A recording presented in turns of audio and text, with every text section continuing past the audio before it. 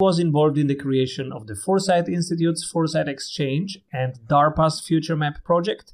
He invented market scoring rules like LMSR, Logarithmic Market Scoring Rule, used by prediction markets such as Consensus Point, where he is also chief scientist, and he has conducted research on signaling. Today we will explore why your customers and your employees don't really know why they buy your stuff or work with you. So welcome, Robin Hanson. Great to be here, Simon. So what are you currently creating? I'm currently writing another book. It's about a very different topic, about the long-term future. I did this project over the last year on something called grabby aliens, related to the Great Filter topic, a phrase I started 20 years ago that became popular. And this is about the long-term future of humanity, the biggest choices we will have over the next billions of years. So that's pretty different from the elephant in the brain. Wow. So what are the biggest choices? So right now out there are alien civilizations that are expanding, and they probably fill roughly half the universe at the moment. But we can't see them because they're expanding near the speed of light. And so by the time you see them, they're almost here.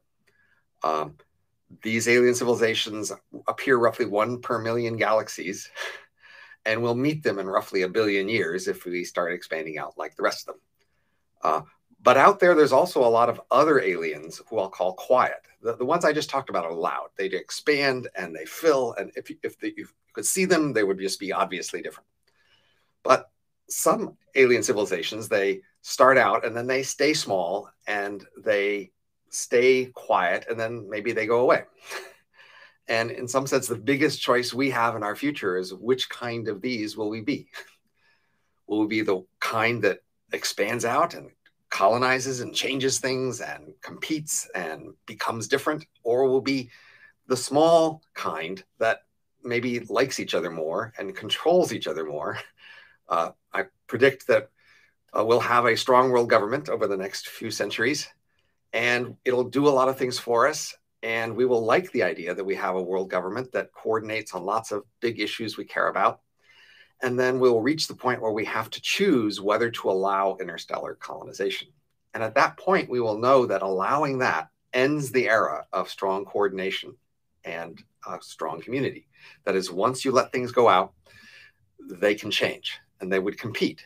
And then they could become very different from us. They would no longer coordinate. They would suffer the costs of competition and, war even.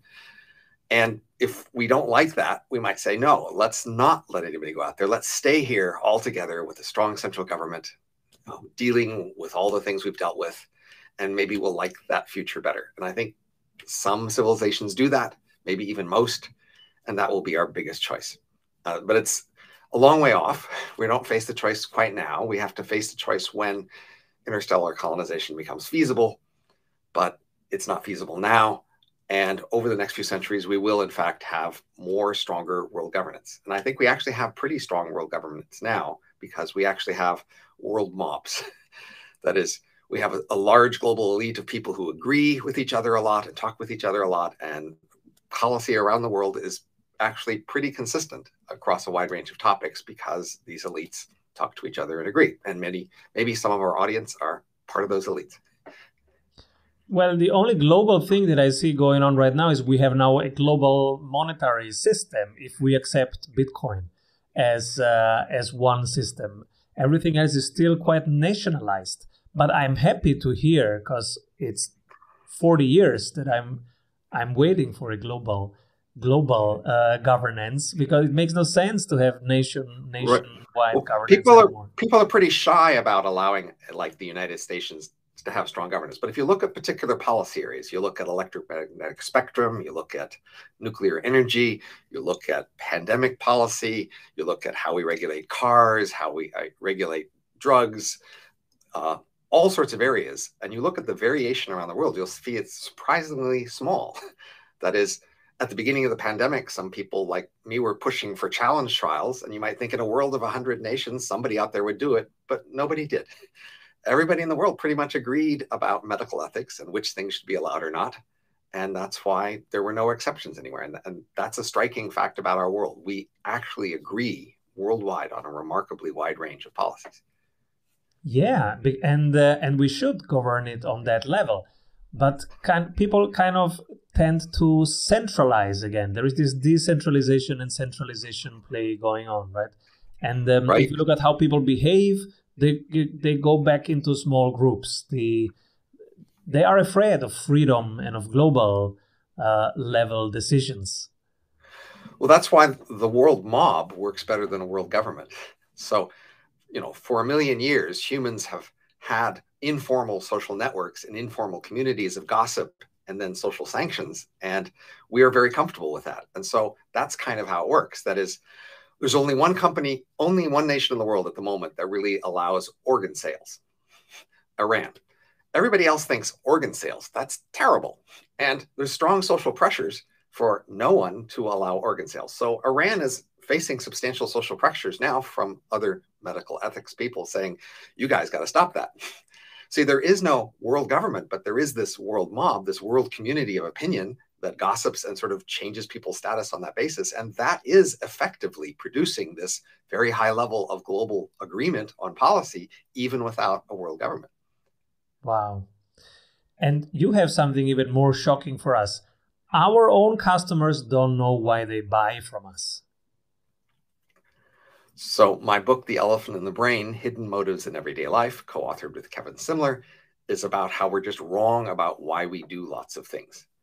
We're wrong about why we go to school, about why we go to the doctor, about why we vote, why we talk, why we give to charity.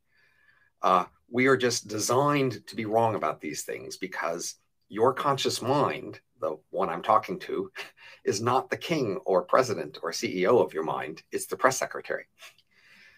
Your conscious mind is designed to watch what you're doing all the time and make up a story about why that was a good thing to do and why, therefore, people shouldn't pick on you and accuse you of norm violations. So you don't actually know why you do most of the things you do. What you know is a good excuse why people should leave you alone about it. And that's why you don't know what you do. Now, that works out okay. That is, most of us are designed this way, and we are designed this way for a reason, because it lets us sort of evade criticism of other people, and that's important to us. But if it's especially important for you to know what's actually going on, maybe you're a salesperson or a manager or a nerd like me who needs to think consciously through things, then for you, it might be more important to know why are we really doing these things, even if that will make it a little harder for you to pretend otherwise when people try to accuse you of things.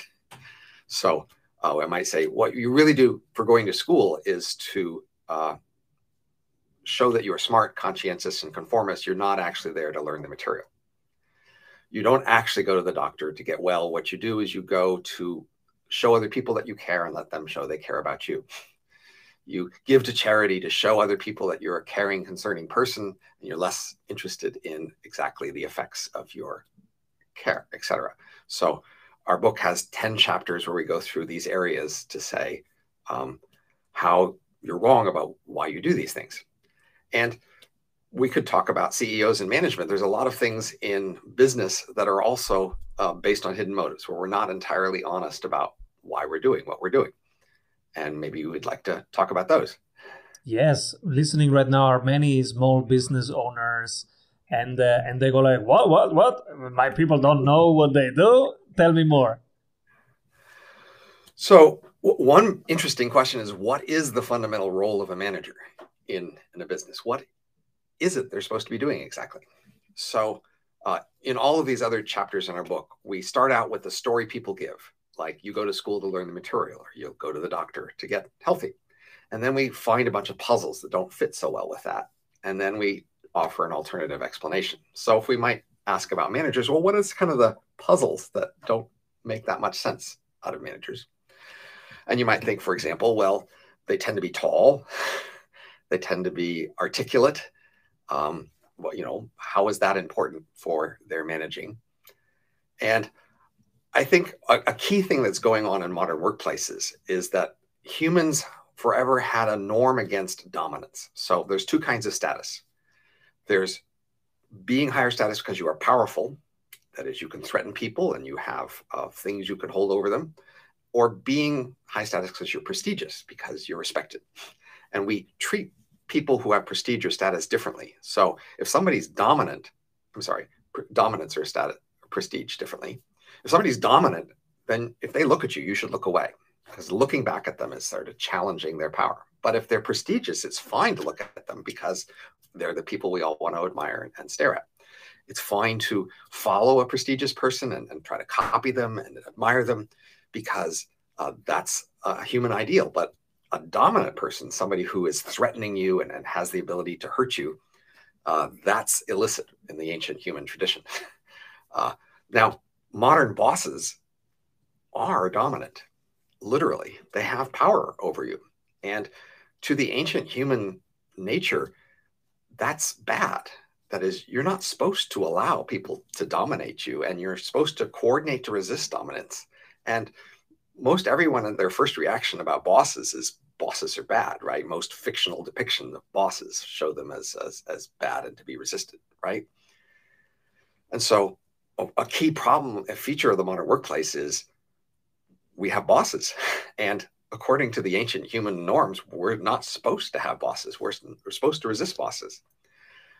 So how do we make it work? How do we actually show up for work and do what our bosses say and get along with everyone? Well, I think the solution we've used is to try to see our bosses as prestigious, not dominant.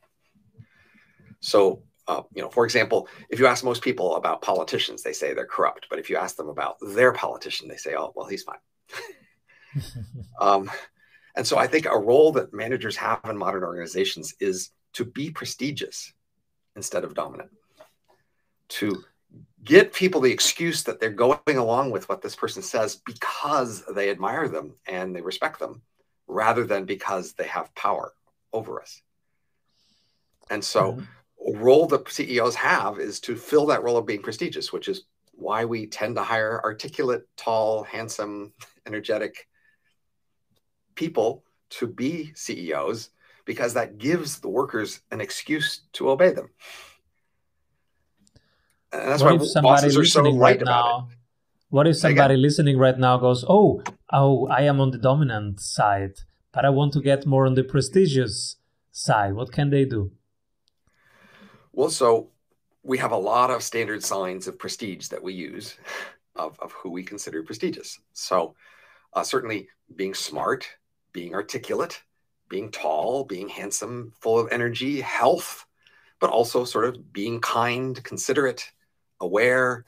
You're aware of world events. You sort of see, what other people are interested in.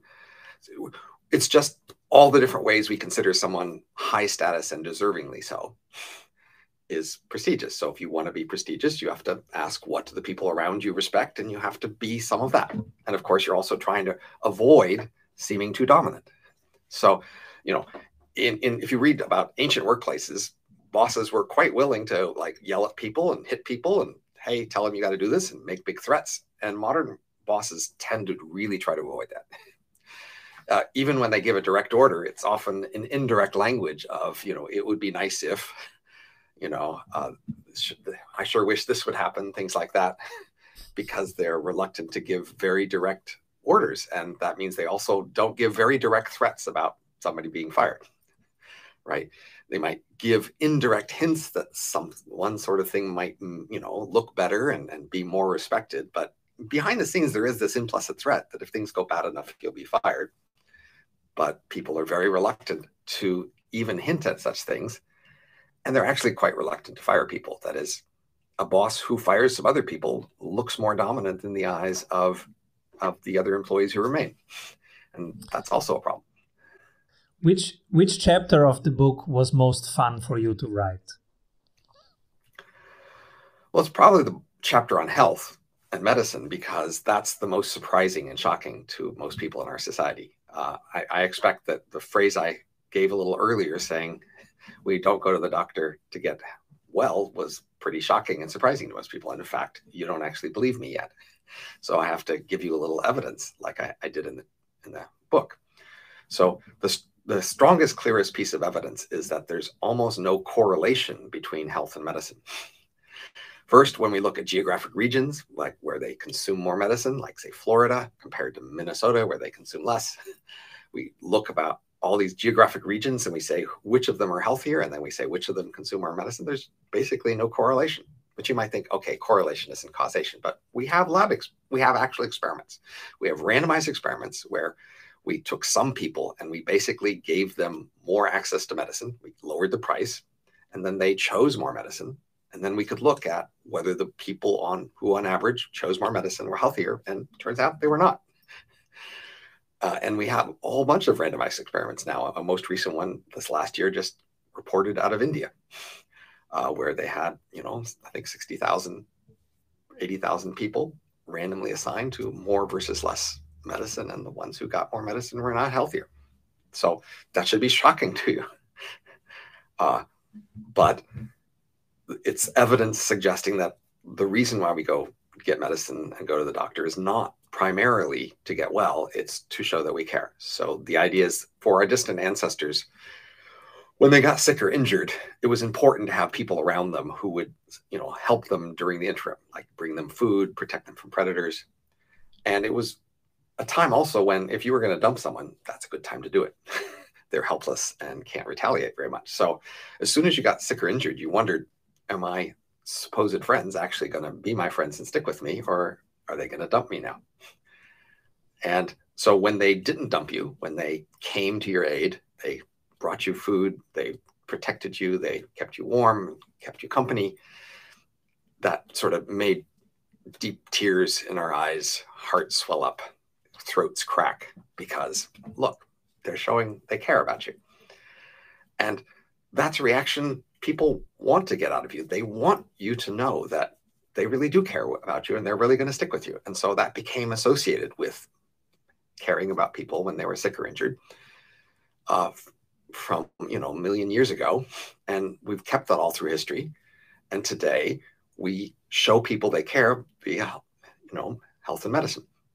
And so this is why people like to have medicine provided by a community, by their nation or their city or their firm. And organizations like, employers have often been eager to gain this sense of loyalty and attachment by giving medicine to their members and saying, look, we do care. And that's very effective at making people feel that they are cared for. And that's its purpose. Wow. Even if it's not working. Even if it doesn't help your health. So an analogy here is Valentine's chocolate. So we have a tradition on Valentine's of giving someone, chocolate, right? Now, when we decide how much chocolate to buy, we don't ask how hungry they are. We're not picking the quantity of chocolate based on their nutritional need for chocolate, right? What we are instead trying to do is buy enough to show that we care more than somebody who wouldn't be willing to buy as much. And when we're picking the quality of the chocolate, what we mainly care about is shared signals of quality. That is, if I think one kind of chocolate is actually the best, but I don't think you know that, then I'm going to get you the kind that will be seen by you and everyone as the quality chocolate, so that we can all get credit for my generosity and your gratitude. And if on Valentine's I don't have someone to give me chocolate, I might buy myself some chocolate and leave it on the desk at work, because I want to be seen as somebody who's cared for in the same way that everyone else is cared for. And so similarly with medicine, we don't actually care very much about private signals about the quality of medicine. We want the same sort of medicine everyone gets, even if we have to pay for it ourselves. And we choose the quantity of medicine based on how much caring we're trying to show, and which is much more quantity than we need. That is, we could plausibly cut the amount of medicine in half and still be basically just as healthy. But we would then be more concerned that we're not showing that we care. Elephant in the Brain, everybody. Get this book if you want to look at things in a different way and find some different angles on our reality that maybe we are not seeing right now. And Robin, when everybody zigs, this person is zagging, but from your perspective, they are doing the right thing. Who do you pick? I pick my colleague, Bryan Caplan. He's across the hall here. So I'm not an independent observer here. but he does what a good intellectual should. That is, instead of jumping along with whatever the fashion of the day is or trying to show how impressive he is with complicated techniques, he asks what are the most important questions that are neglected, and then he tries to address them directly, and and keeps it simple. And honestly, he does a better job of that than I do. I can also be tempted by a little more complicated things that are more impressive rather than keeping it simple and keeping it straight. Super cool. And 3 books that inspired you?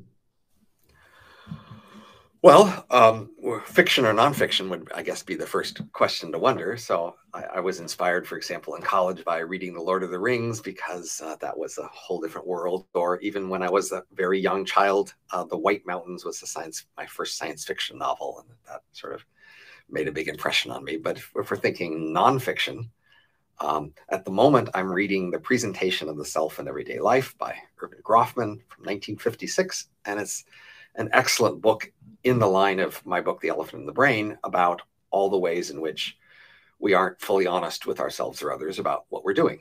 That is, we manage an image. And it's a very detailed, very thoughtful analysis of all the different ways that we attend to our image and manage it. And it's, even after all these years, an excellent source, which I'm reading again. Geoffrey Miller's The Mating Mind was an influential book that I read, a little over 2 decades ago, because it showed me all the possibilities for seeing more hidden motives that I hadn't been thinking about. And that helped me, encouraged me to go on beyond and consider lots of different kinds of hidden motives in other areas of life. Long time ago, Herbert Simon won the Nobel Prize in economics, but he wasn't an economist, and his most famous book was called The Sciences of the Artificial, and it tried to integrate a lot of different perspectives in this general idea of artificial systems. And it was an amazing contribution and influenced me a lot at the time. And the reason why people don't talk about it as much anymore is because we all assimilated it. So in fact, the highest praise you could make about an intellectual is that they had an insight that was surprising at the time, and then everybody changed their mind and came to believe it and see it that way. And then later on, it's like, how could anybody have ever thought of anything different? So that was a book that was true that way. And that means it's less perhaps interesting to read now because we have assimilated that. But that's the kind of thing I aspire to be and to do, is to have an insight that people are surprised about. They say, no, that can't be right. And then you persuade them so well, it gets subsumed among what everybody just thinks is obvious. What's your next book? Well, that's what I was telling you about the aliens. Although I also have a book in mind about radical social changes possible. So as you mentioned in your intro, I do a lot on prediction markets, betting markets, and I think there's enormous potential for betting markets in most organizations to forecast things like sales, to advise key decisions. And this idea of a book is about a larger class of related mechanisms. And the key idea is to pay for results. So in a lot of our main social relationships with other people, like lawyers or doctors or politicians or even police, we trust them a lot. And I think too much. We basically assign them a task and we pay them to do it. And then whatever they do, we kind of accept, because we don't have a good way to judge whether it's good or not. We just go along. And so we often use social status as a means to decide who should do what. We say, well, okay, I guess if you're a doctor from a top school, I guess that must be good along. You can be my doctor, and whatever you tell me to do, I'll do. And I don't really know if you're doing a good job.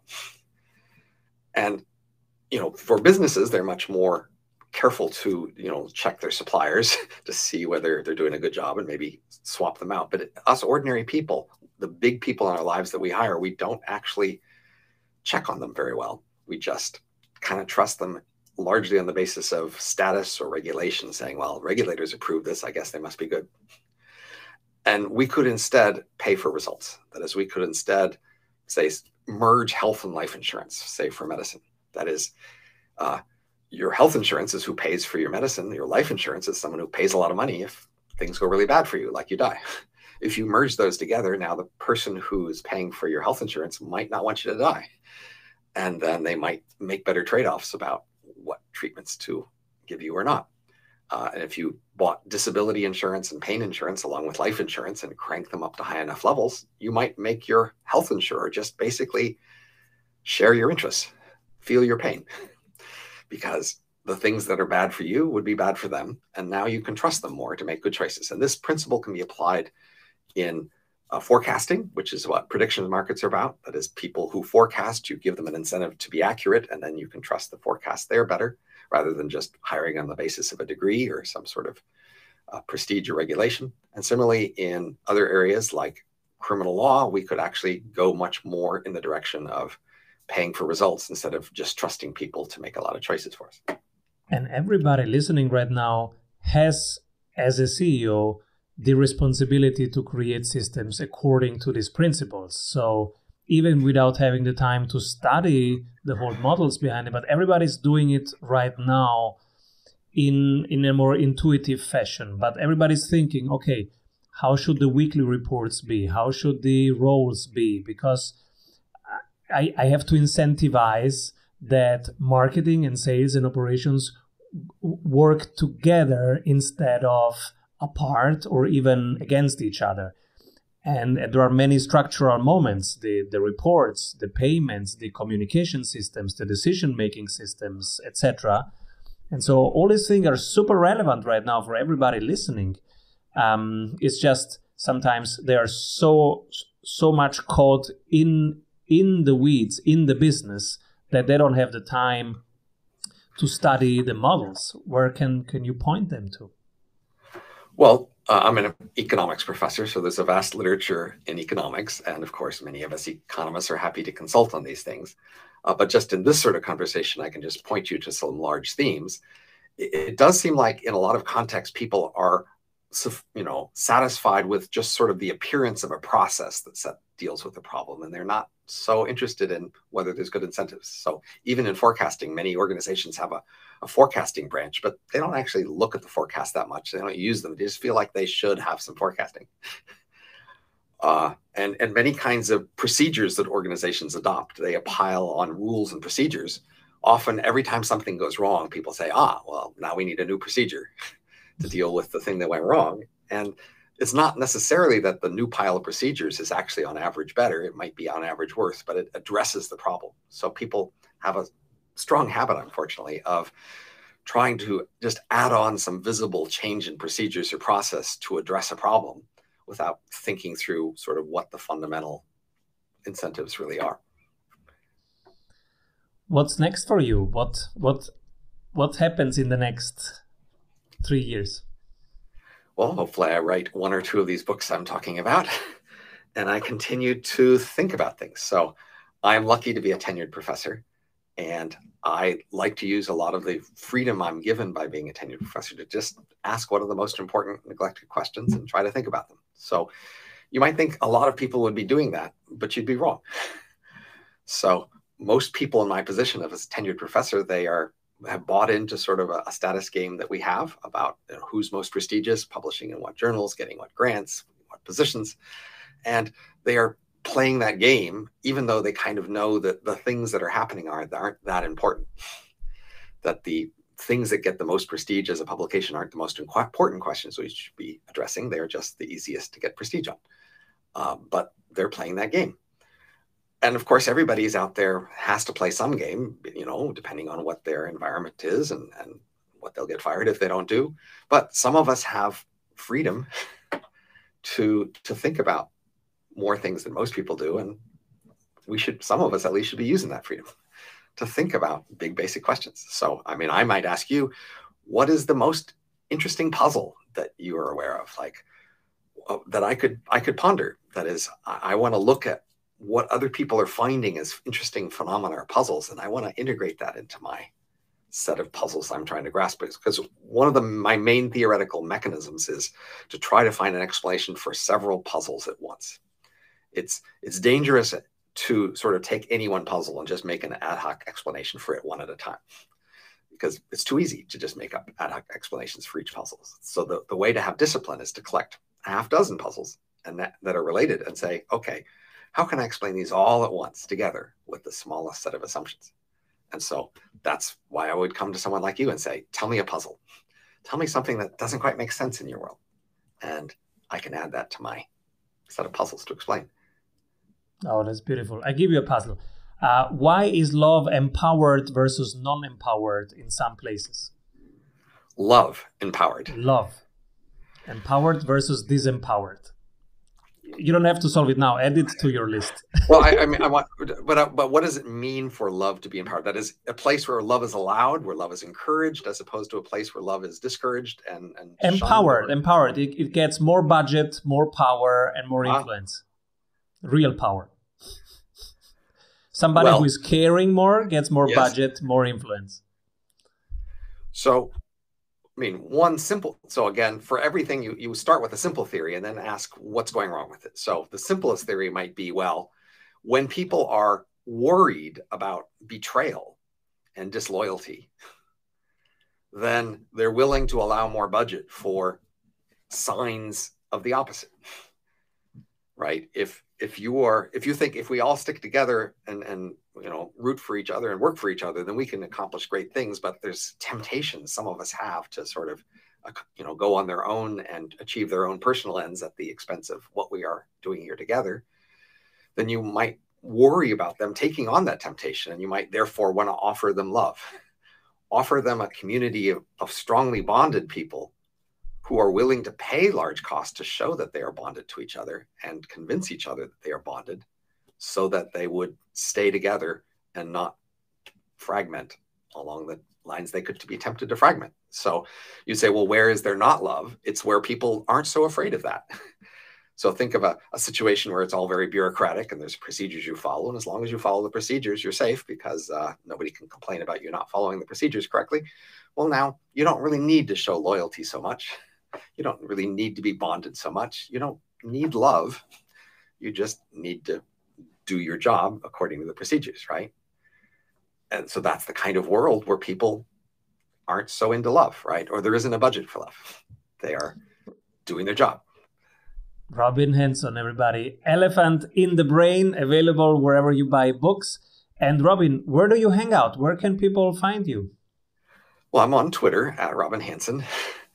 I'm here in Fairfax, Virginia, if anybody's nearby, and I'm available for conversations like this. I've enjoyed this. Beautiful. Thank you so much for sharing your journey, your wisdom, your models with us. And who should be my next guest? Bryan Caplan. Perfect. Please introduce me to him. You don't have it very far. And and thank you for being here. And please let me know when your next book is up. Then we talk aliens. All right. Thank you, Robin. Keep rolling.